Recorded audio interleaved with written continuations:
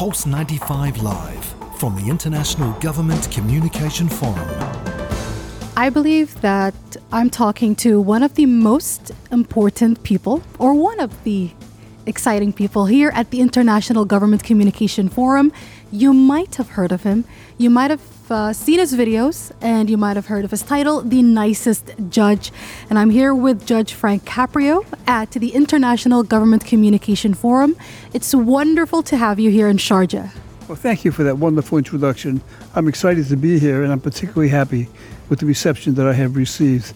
The people of this area have treated me so wonderfully, and I'm eternally grateful.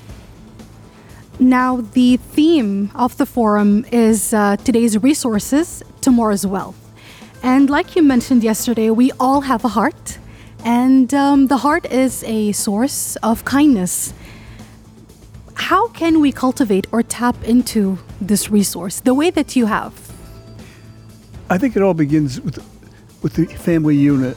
The basic unit of society is the family unit. And my attitude and the way I treat people really comes from my parents. You know, we're a very close-knit family. I think one of the sins of our country and maybe the world is the disintegration of the family unit. I think it is so important to instill values in young people, you know, to display to them by actions and by how parents treat other people, how they treat their children, you know, but to show that they're generous. You know, I came from a family that were immigrants, but nevertheless we had an abundance of love, not only for each other, but for others. And I was taught that by the way my parents treated other people. The other day, while I was talking about kindness and talking about your story in general, and I was thinking of how kindness, like I said, is a resource, and resources always seem finite, as in it's something that will finish. Is niceness or kindness, is it finite? Can we run out of kindness? I certainly hope not. I think kindness should be a part of our human nature. It's what we do. We don't have to practice kindness and understanding and humility, you know. All of those wonderful qualities, you know, should be part of every second of our life is how we should view other people. It would be such a wonderful world. It absolutely would be. I mean, it is a dream to have everybody as kind as possible and treating everybody kindly. And you mentioned that the UAE, or at least this region, is quite interested in the videos that you post. So why do you think, or what do you think resonated with the people of the region that caused them to boost the popularity of your videos? I think it's the culture of the region. I think this, from my experience being here, you know, and the way people have treated me and for what I have observed, you know, the culture here is just family oriented, and I've been treated with such kindness and understanding.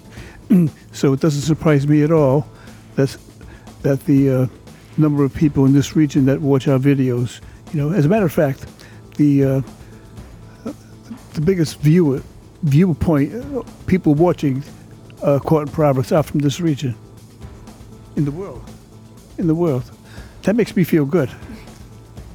I'm not going to lie, I was a little bit surprised when you mentioned that statistic yesterday during your talk.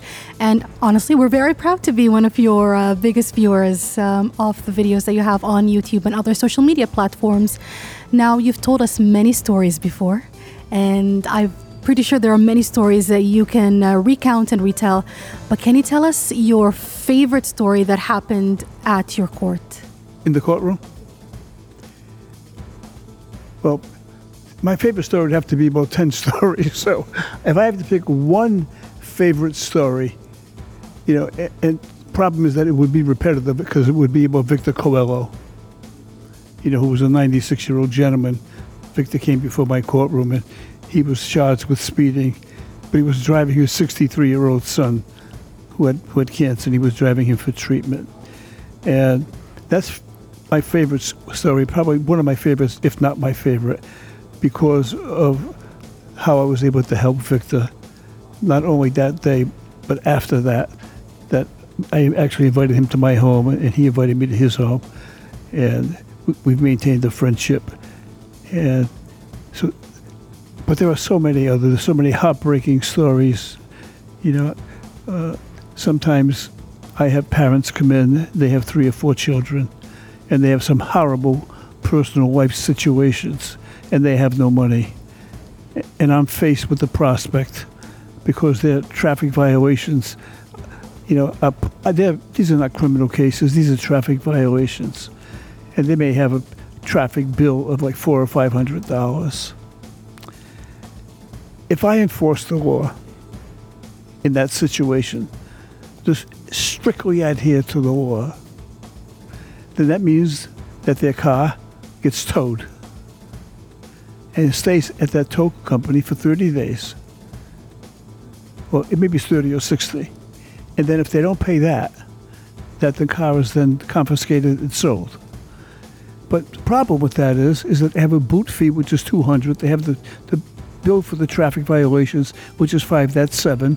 And then the tow company charges $30 a day for storage, plus a $100 tow fee. So in effect, whatever I do that's going to require that person to pay, I'm taking their car away from them. And they have children. How do they take their children to school? How do they buy groceries? How do they just go about in life? To me, the answer is so simple. It's not a complicated case for me. The only thing that makes me surprised is some people are surprised that I do that. But I believe in the innate goodness of people. And I try to be an example for that. And you truly are, to be honest. And as an example, before we let you go, I want to ask, as somebody who was one of the many faces of government, as somebody, as you mentioned yesterday, has the power or had a power to make a decision and change somebody's life, now that the youth are going to be taking on these faces of power as well and positions of power, what do you want to tell them and what can you tell them? I should tell them, dispense and dispatch your duties with honesty and with understanding. If there's one thing that I can tell them is place yourself in the shoes of the person that you are making a judgment on. Place yourself in those circumstances. Some of those circumstances are heartbreaking. They are heartbreaking.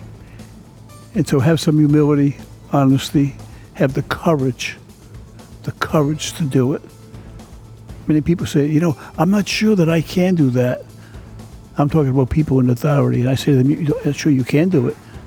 You have the ability to do that, but do you have the courage? And so I ask them to be courageous, I ask them to be forgiving, and I ask them to be thankful for their position, and that they should epitomize that thanks by having understanding, compassion of other people's plights. I really hope that we do end up living in a compassionate, kind, and courageous world. Thank you so much, Judge Frank, and we appreciate your time and hope you enjoy your time here in Sharjah. I'm enjoying it immeasurably.